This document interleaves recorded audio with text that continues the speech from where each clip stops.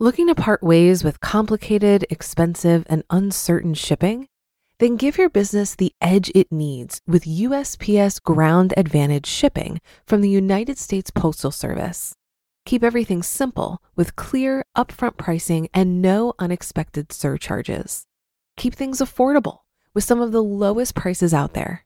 And keep it all reliable with on-time ground shipments. It's time to turn shipping to your advantage. Learn how at USPS.com/advantage.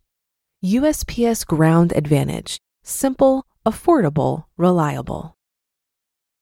When you need mealtime inspiration, it's worth shopping Kroger, where you'll find over 30,000 mouth-watering choices that excite your inner foodie. And no matter what tasty choice you make, you'll enjoy our everyday low prices, plus extra ways to save, like digital coupons worth over $600 each week. You can also save up to $1 off per gallon at the pump with fuel points. More savings and more inspiring flavors make shopping Kroger worth it every time. Kroger, fresh for everyone. Fuel restrictions apply.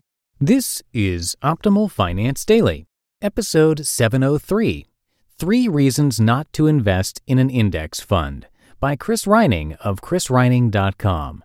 And I am your host and narrator of the show. My name is Dan, and I'm here every weekday reading to you from some of the best personal finance blogs on the planet. And before we get into Chris's post for today, I want to ask if you have subscribed to our other 4 narration podcasts, where we cover personal development and productivity, health and fitness, business, relationships, and more. Just search for Optimal Living Daily wherever you're hearing this show to find all of them. For now, let's get right to today's post as we optimize your life. 3 Reasons Not to Invest in an Index Fund, by Chris Reining of chrisreining.com. I'm always amazed at how many personal finance blogs recommend investing in index funds. There was a recent post at Money Q&A where Hank asked 12 personal finance bloggers where they would recommend an investor put $1,000. Out of the 12 bloggers, 1 said individual stocks, and the rest effectively said an index or mutual fund. Yes, I think an index fund is better than stuffing money under your mattress or having inflation eat away at it in a savings account, but a lot of people are missing out on the chance to build real wealth.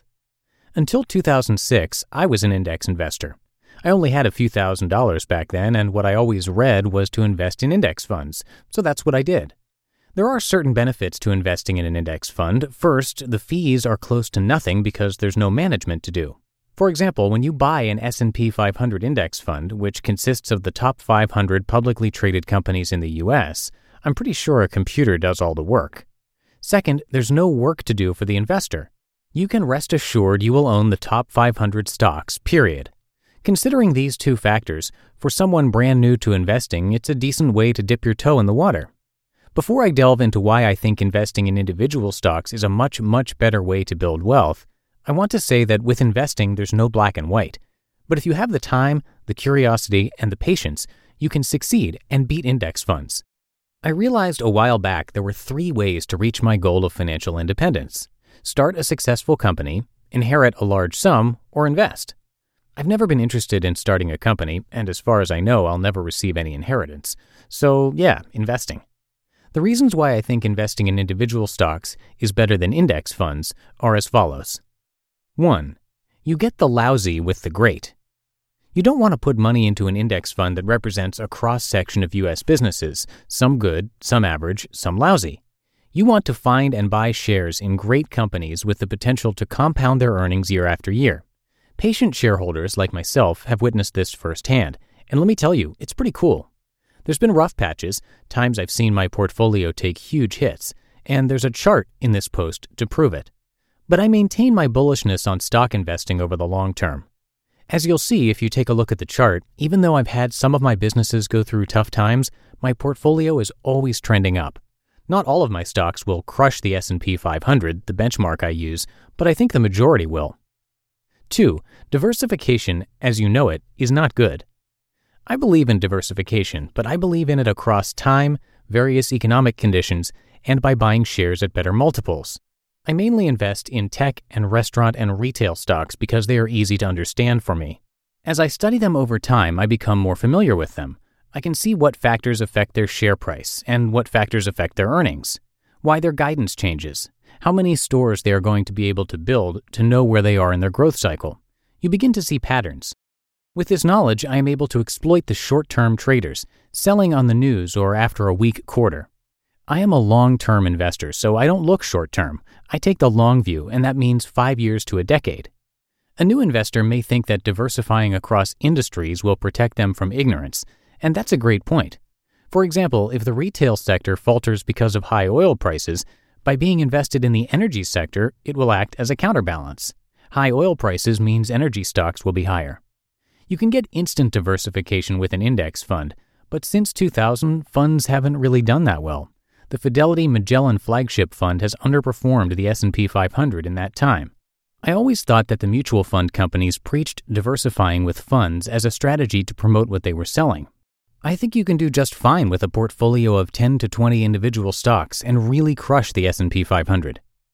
3. Sacrificing returns for perceived safety. Many investors never leave index funds because it's safe, but I think they take this too far.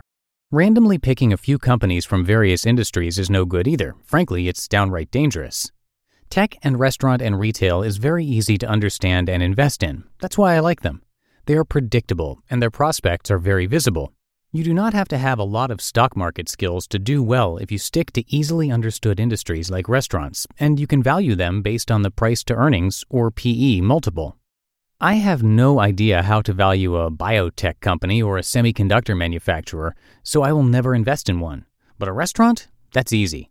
The bulk of my portfolio is invested in these companies: Apple, Amazon, Chipotle, Coach, Google, Lululemon, Netflix, Priceline, Panera, Starbucks, and Whole Foods.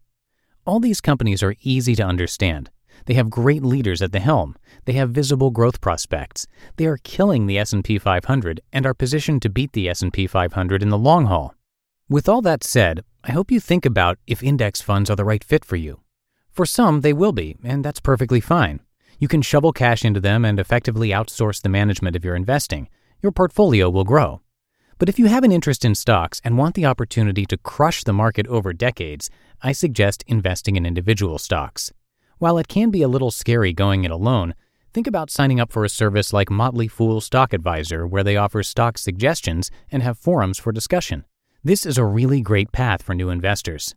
Additionally, before you buy your first stock, read investing books. A good first one is One Up on Wall Street by Peter Lynch. I think one of the reasons I have had a good experience investing in individual stocks is that I am genuinely interested in investing. It takes time to learn, and I will be learning about investing for the rest of my life, but I truly enjoy it. You just listened to the post titled 3 Reasons Not to Invest in an Index Fund by Chris Reining of chrisreining.com. Looking to part ways with complicated, expensive, and uncertain shipping? Then give your business the edge it needs with USPS Ground Advantage shipping from the United States Postal Service. Keep everything simple with clear, upfront pricing and no unexpected surcharges.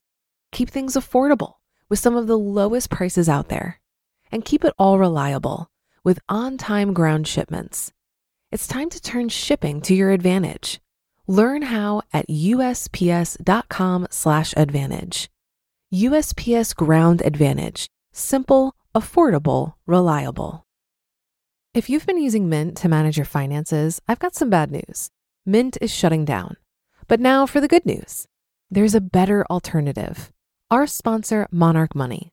Mint users are turning to Monarch Money and loving it. Maybe you're saving for a down payment, a wedding, a dream vacation, your kid's college. I've found that Monarch makes it so easy to help you reach your financial goals, whatever they are. I definitely wouldn't be able to allocate my finances or plan as clearly without help from Monarch. In fact, Monarch is the top-rated all-in-one personal finance app. It gives you a comprehensive view of all of your accounts, investments, transactions, and more. Create custom budgets, set goals, and collaborate with your partner. And now get an extended 30-day free trial when you go to monarchmoney.com/OFD.